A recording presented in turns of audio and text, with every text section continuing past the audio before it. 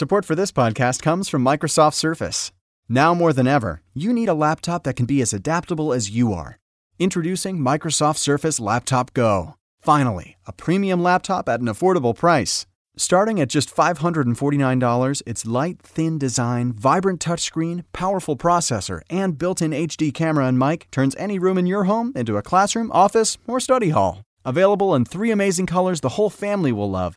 Visit surface.com/laptopgo for more details. 14 Mission 2, San Jose Avenue. From our 901 Mission Street studios, you are listening to the San Francisco Chronicle. Welcome back to the big event, and welcome to the intro again, Heather Knight. Hey, it's good to be back. So should we get right to the news? Yeah, we have an announcement. We have a huge announcement, total SF related, event related. Heather? So we are going to be having our own movie night. We are screening what I think may be the most underrated movie filmed in San Francisco, So I Married an Axe Murderer. We're going to be showing it on April 4th. Movie starts at 7:30 at the Balboa Theater, but you can come an hour early at 6:30 to mingle, drink some beer and wine, and listen to us record a podcast in the lobby called Tribute to the Richmond District. Yeah, we're going to have some kind of Richmond District all-stars coming by, and we're going to interview them. It's going to be fun. You can meet us. It'll be time to meet us. Beer, wine, I think you mentioned that. Itsits are for sale. They sell Itsits there. It's a great theater on Balboa, the Balboa Theater. Peter, are you going to show up in your Itsit costume? I will not. It's kind of bulky. I can get it on BART, but I don't think I can get it on a bus. But I think it's a really good fit. It's a wonderful neighborhood theater, and we got to meet the proprietor, yes, Adam Bergeron. Yeah, he's a great guy. He's a Glen Park parent like me, has 2 kids, and he's run some music and entertainment venues, and tells a funny story in this podcast about going to see a Eddie Murphy movie, right, with his wife at the Balboa, and deciding on a whim that he wanted to run this theater, yeah. And like by that Saturday he was doing it. So this podcast is our tribute to neighborhood theaters. We're going to talk a little bit about neighborhood theaters. I'm going to do the archive thing and get into a little bit of history, and you're going to get a chance to talk to Adam and get his story too. Yeah. He's also a collector of San Francisco memorabilia, which you can also see in the lobby of the Balboa Theater if you come to our movie April 4th. At 7:30, podcast at 6:30. You can buy tickets now, www.balboamovies.com. You can buy the ticket now, get it reserved. This could sell out quick. There's going to be a stampede. No, get your tickets now, bring friends. It's going to be a lot of fun. You can meet us in person. We're really excited about it. We're your concierge for culture in the Bay Area. I'm Peter Hartlaub, and this is The Big Event.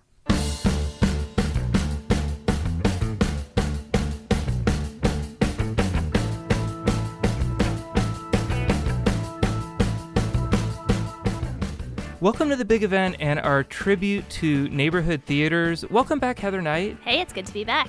And Adam Bergeron. Hey, good to be here. I am so glad you're here. You are the proprietor of is that a good word? Yes. Proprietor of the Balboa and Vogue? Correct. And a fan of neighborhood theaters, I'm guessing. Correct, and neighborhood theaters and movies in general. Yeah. I hope he doesn't hate them while he's running them. I think it's like the coolest job. And like that or a bookstore, I feel like running would be the best. No, I think a movie theater would be cooler. Yeah. I think if I were a proprietor of a movie theater, I might lose a little bit of that and, start to see behind the scenes and stuff, and maybe lose a little bit of the magic. But I think most of the magic would still stay there. What are your thoughts? Yeah, what you lose a little bit of is money as you play out your dream scenarios, because you dream of these double features that you're going to do, and then you realize later that they're only the ones that you wanted to see. Well, that's very cool. We're going to get into a little bit about the Balboa and your story, and we're going to talk about neighborhood theaters in general. But I wanted to start with just first movie theater memory. It can be neighborhood theater or non-neighborhood theater. Adam, you got one? I do.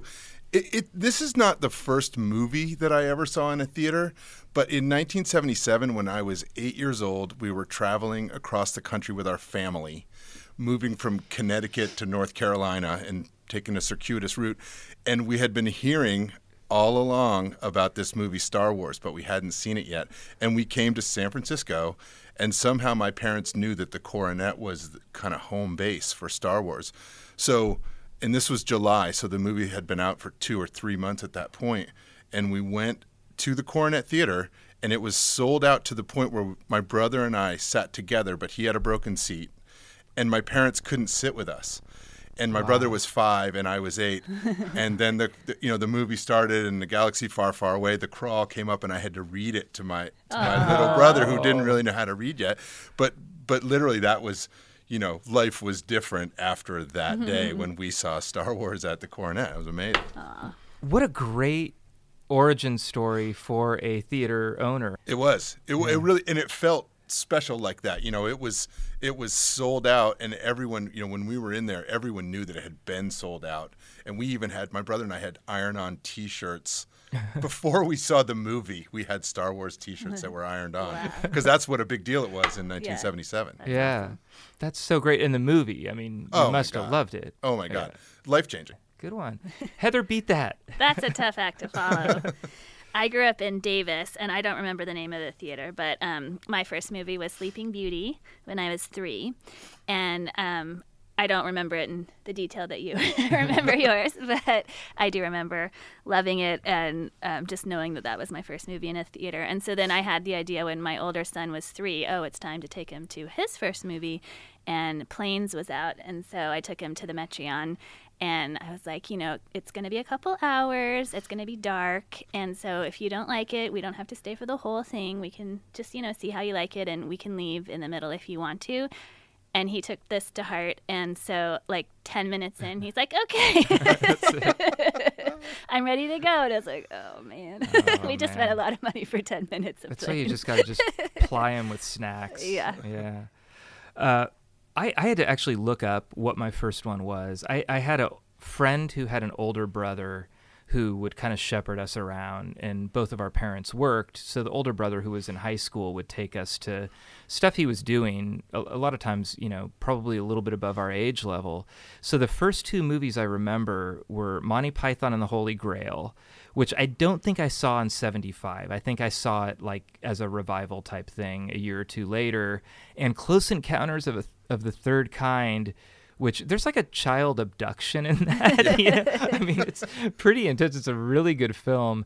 I remember both of them just being wide-eyed at the spectacle of it, and I remember being with Barney, my friend Brian's older brother, Barney Black. He would, just a real guy we looked up to. So it was kind of cool being at those older movies, and that was on the Peninsula.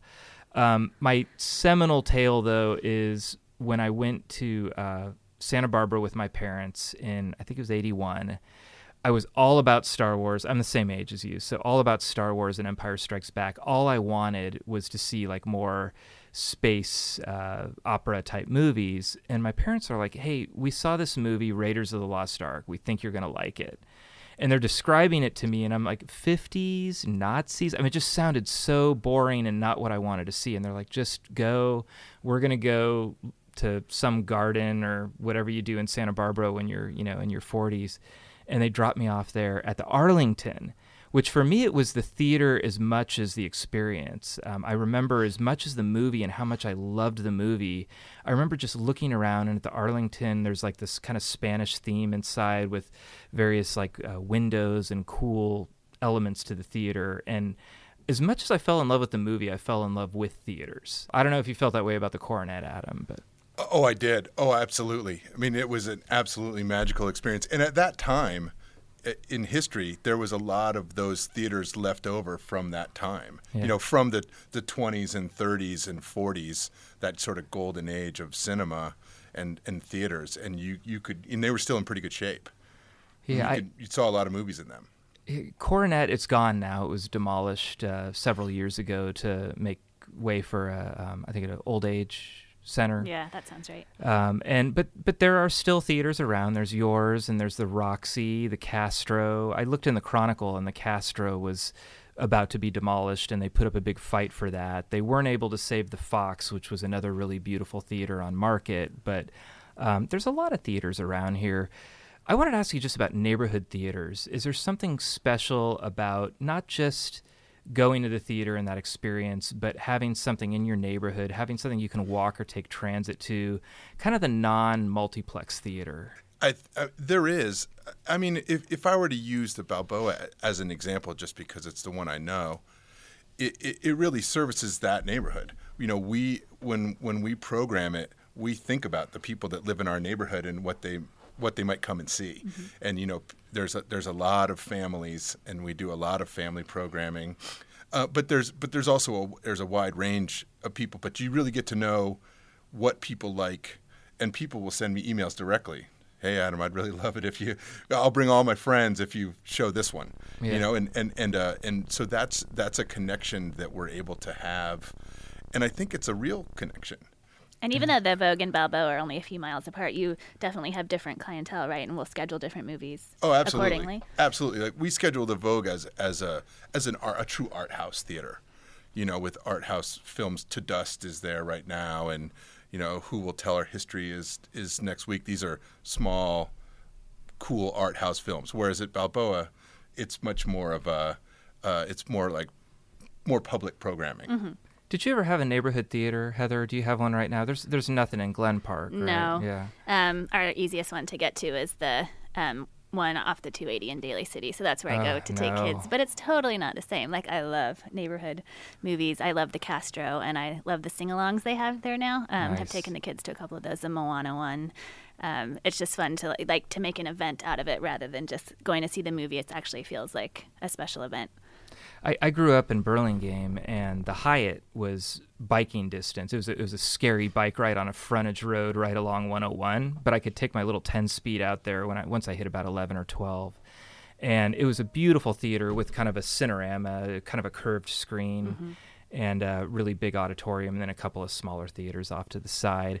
But all through my life, anywhere I moved, I always looked for a place to live that was near a theater. When I was in L.A., I didn't know anything about L.A., so I'm like, I want to live near the Mann's Chinese Theater and be able to walk to the Cinerama Dome. And when I moved to Oakland, I wanted to be near the Grand Lake. And then now in Alameda, I was kind of bummed I moved there and there was no theater, but then they restored this beautiful Art Deco theater in Alameda.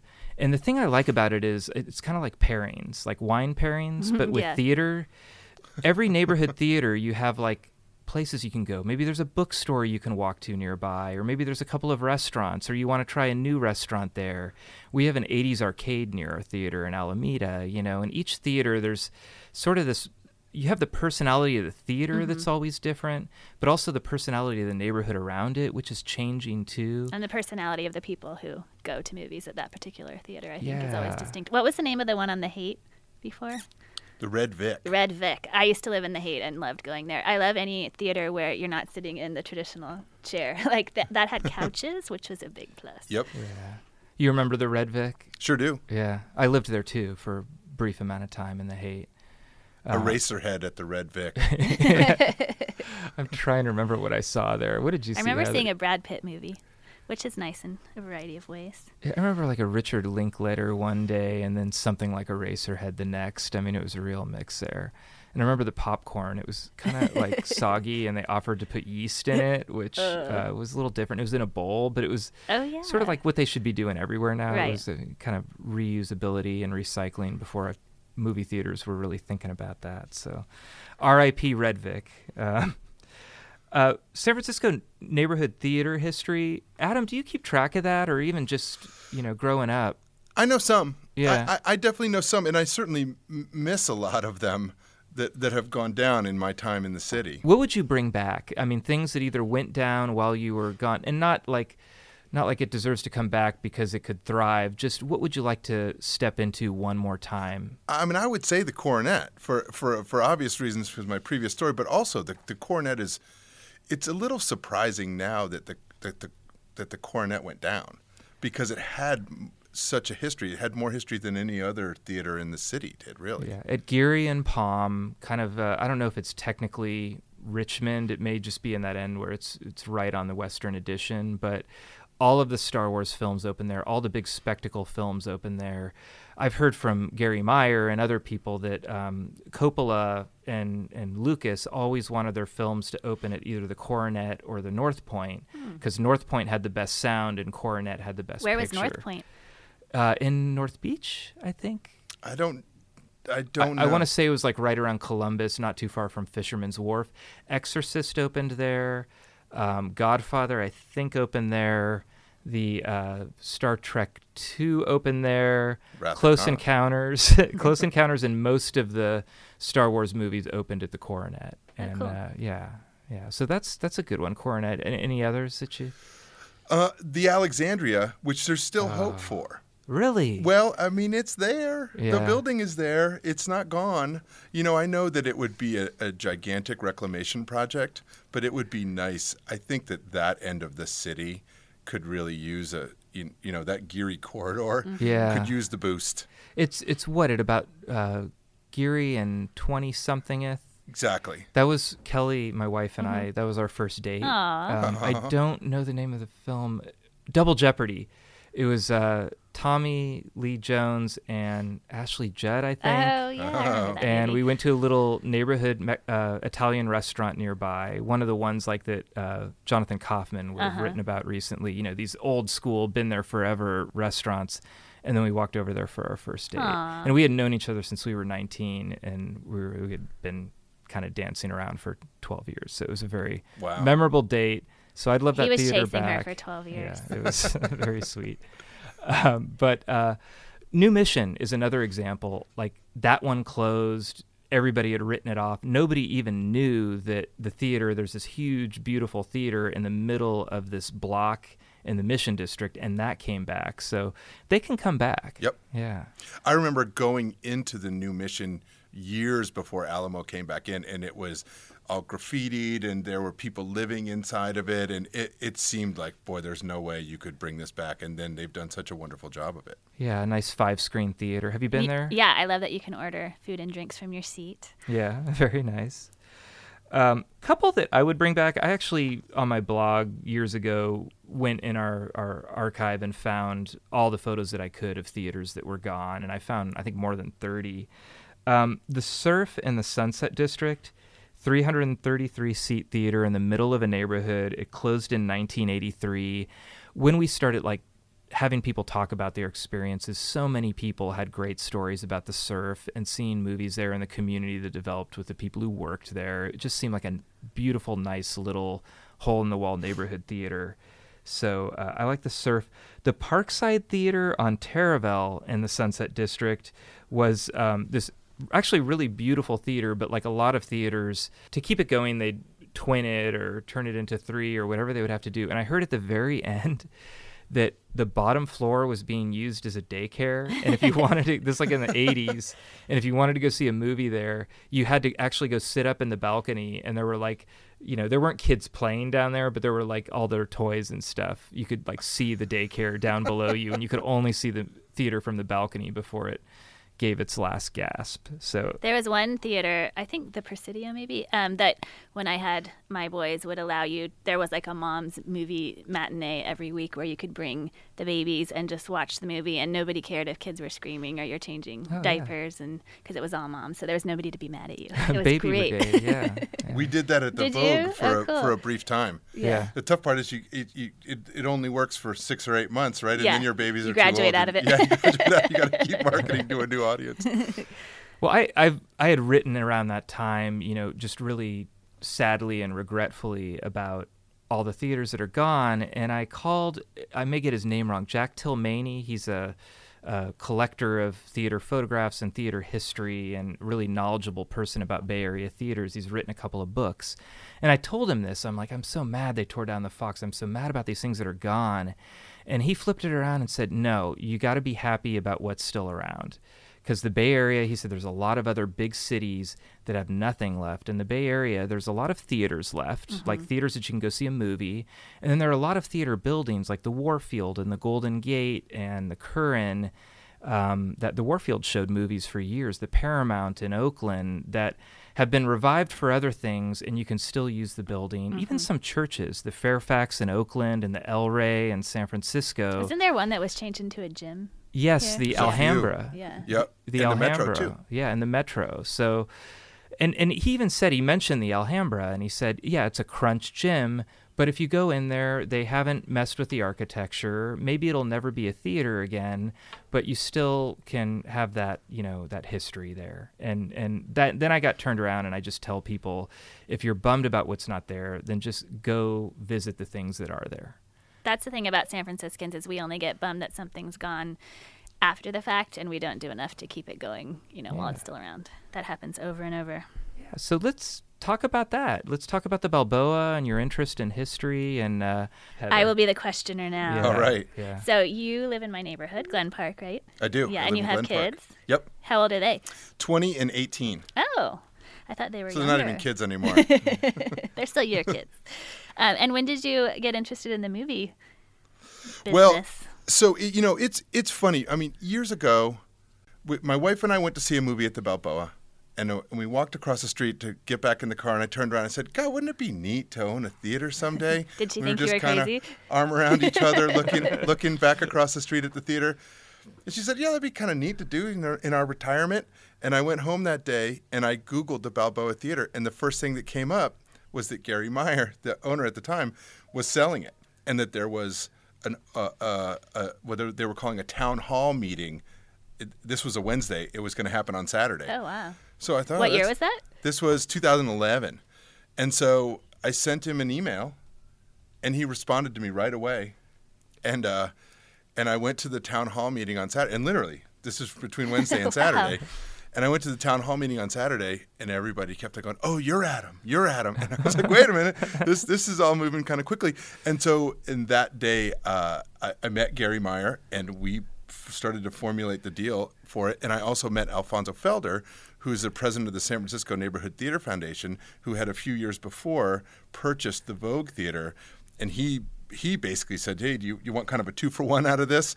Well, it would be great if you operated our theater as well." And so, I went from just being a movie enthusiast to a movie owner in a really quick In 3 time. days.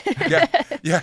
So I've owned restaurants and bars and music venues. So, and I thought entertainment. We're in the same wheelhouse here.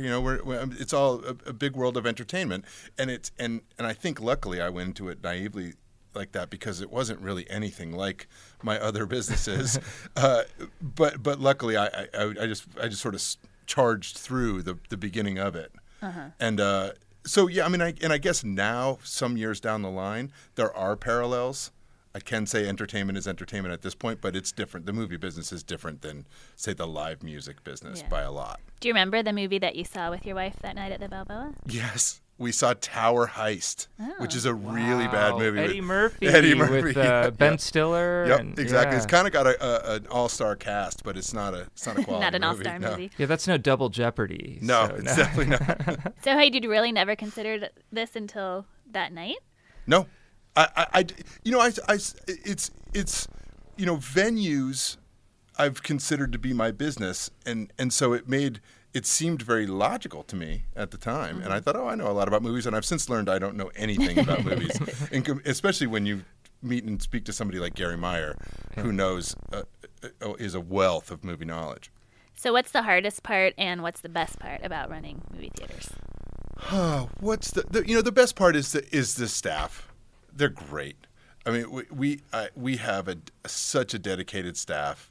We haven't had any turnover in years, and they just love it. They love movies, and they love the place, and they really take good care of it. And that's my favorite part. The hardest part is keeping them going. They're old buildings, and they break, and the roof leaks, and there's sort of like little different issues all the time, and those are the ones that they're not fun.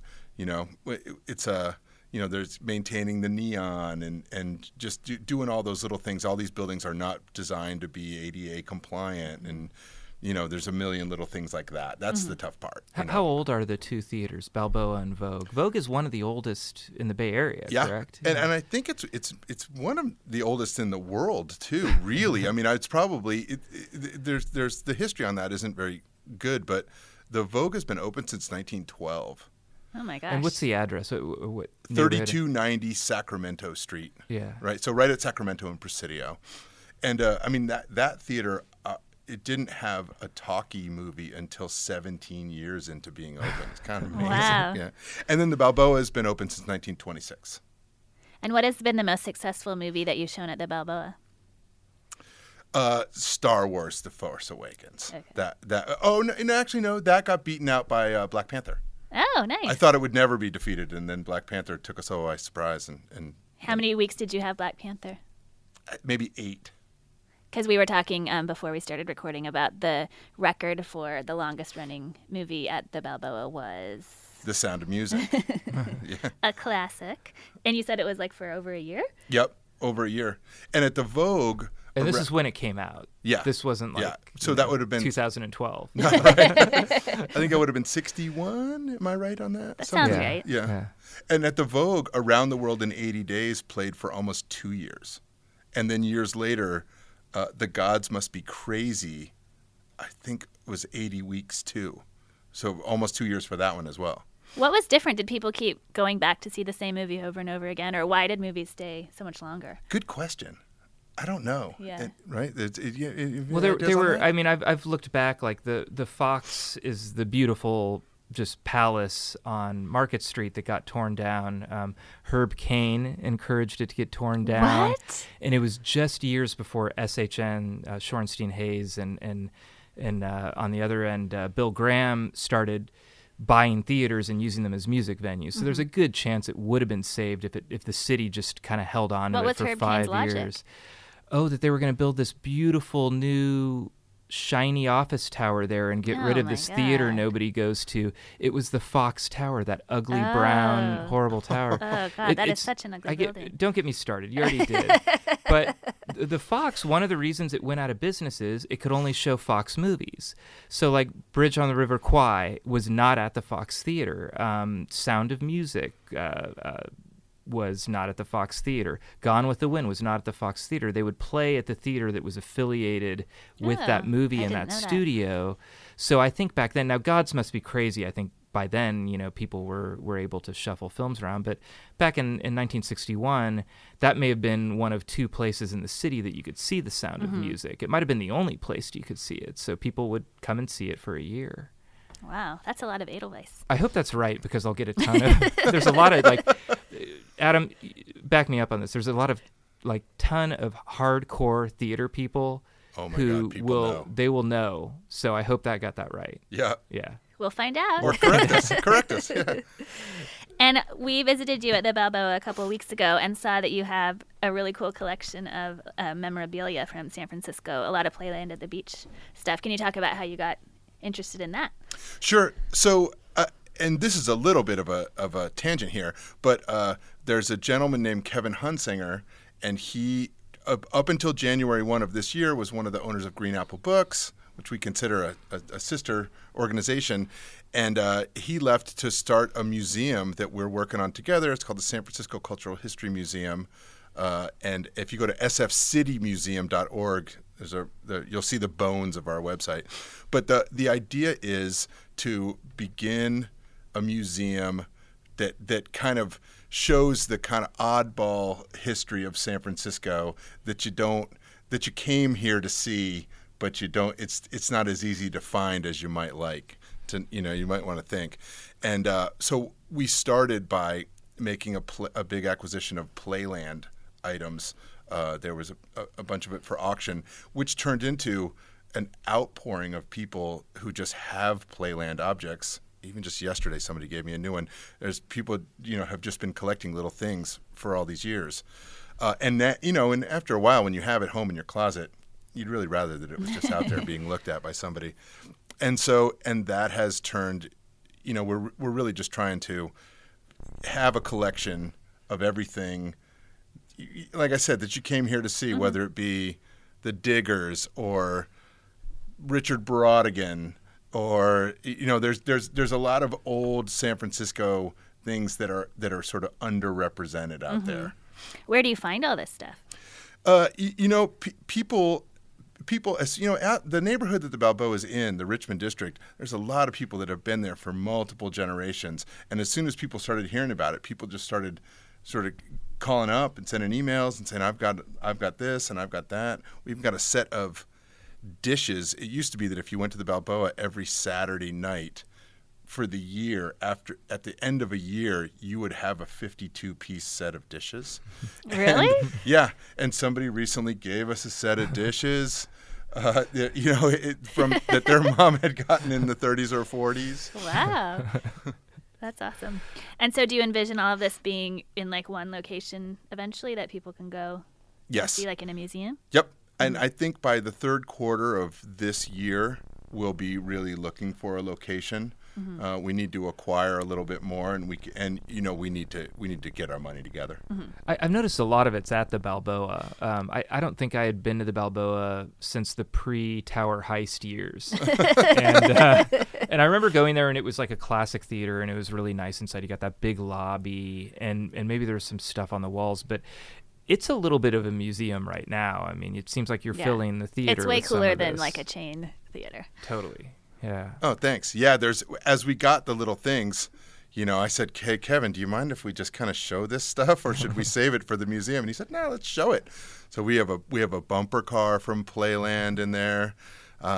We have this a Tenowin wheel that's actually an old theater object where you would win, and I'm pretty sure actually you would win the set of plates all in one fell swoop by winning the Tenowin, which is it's a little bit of a Wheel of Fortune.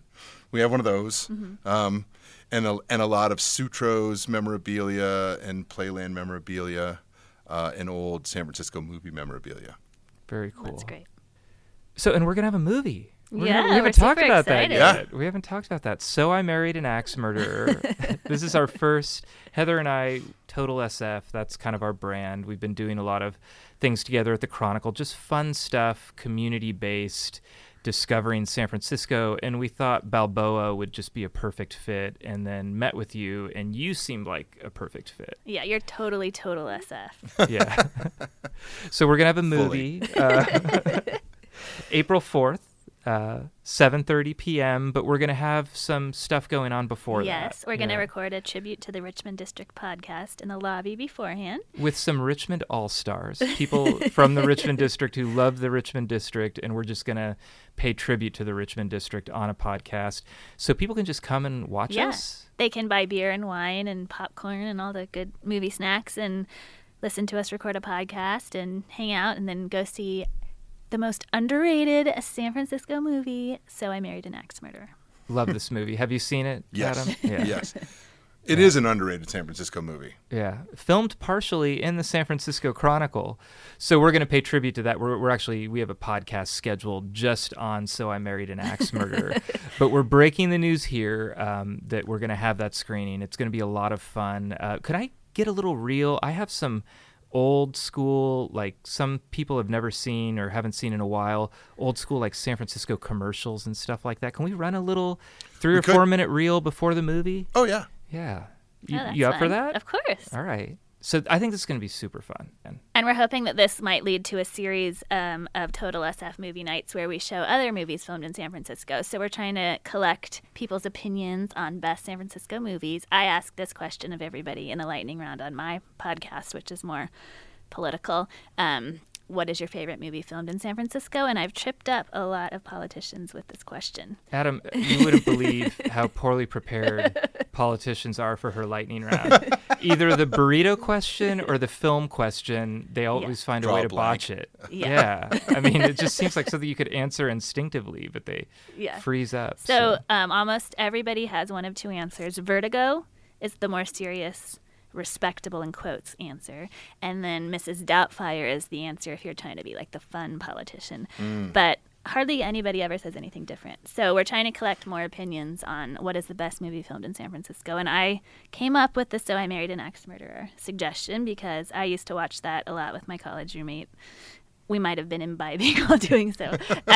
So it just holds a place in my heart. But what do you guys think is the best San Francisco movie? My favorite is Star Trek IV.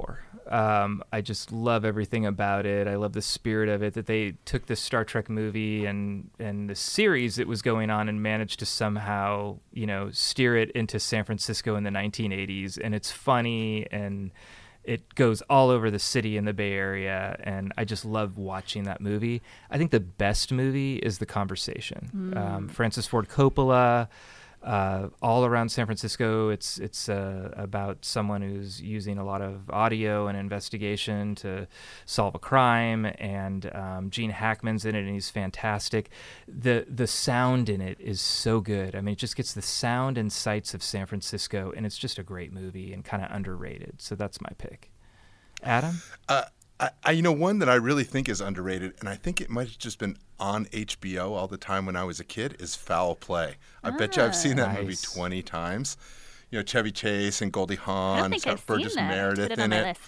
He lives in a houseboat in Sausalito. Chevy Chase, he's a private investigator. Goldie Hawn is a librarian. And Burgess Meredith is her kindly landlord, but he owns a snake that's always kind of getting out and around. And I don't want to spoilers, but the penultimate scene happens in the Opera House during the Mikado. And it's actually, I just realized recently, it's very much like Hitchcock's The Man Who Knew Too Much, the second version with Jimmy Stewart. There's some real similarities to the final scene there. But I love that movie, and I love Harold and Maude.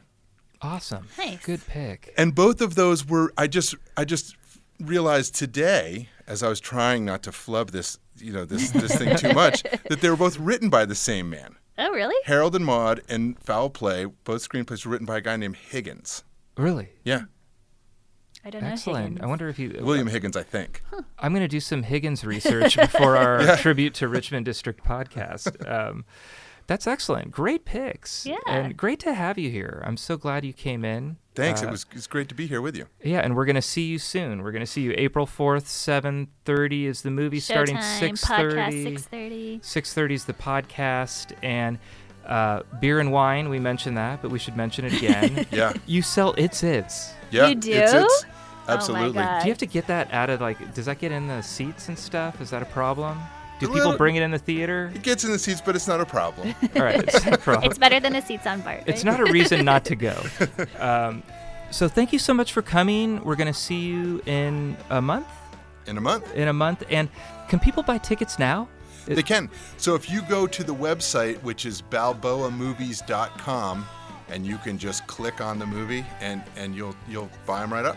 So people can buy tickets to So I Married an Axe Murderer now and get a jump in case there's just this flood and it sells out instantly. Like the Cornet line, you can beat the line. Yeah, definitely. Thanks again, and we'll see you soon. See you soon. Darling, it's 2 a.m. when it's time for closing. The cops, they're all sideways, and I think Aaron's... You are listening to the San Francisco Chronicle. Thank you to my guests Heather Knight and Adam Bergeron. Our producer today is me, Peter Hartlaub. Supervising producers are King Kaufman and Libby Coleman. Executive producer is Tim O'Rourke, and our editor-in-chief is Audrey Cooper. Our music is The Tide Will Rise by the Sunset Shipwrecks off their album Community. Read our columns and subscribe to the Chronicle at www.sfchronicle.com. San Francisco Chronicle podcasts are on Apple Podcasts and other streaming services. Listen at www.sfchronicle.com/podcasts with an S.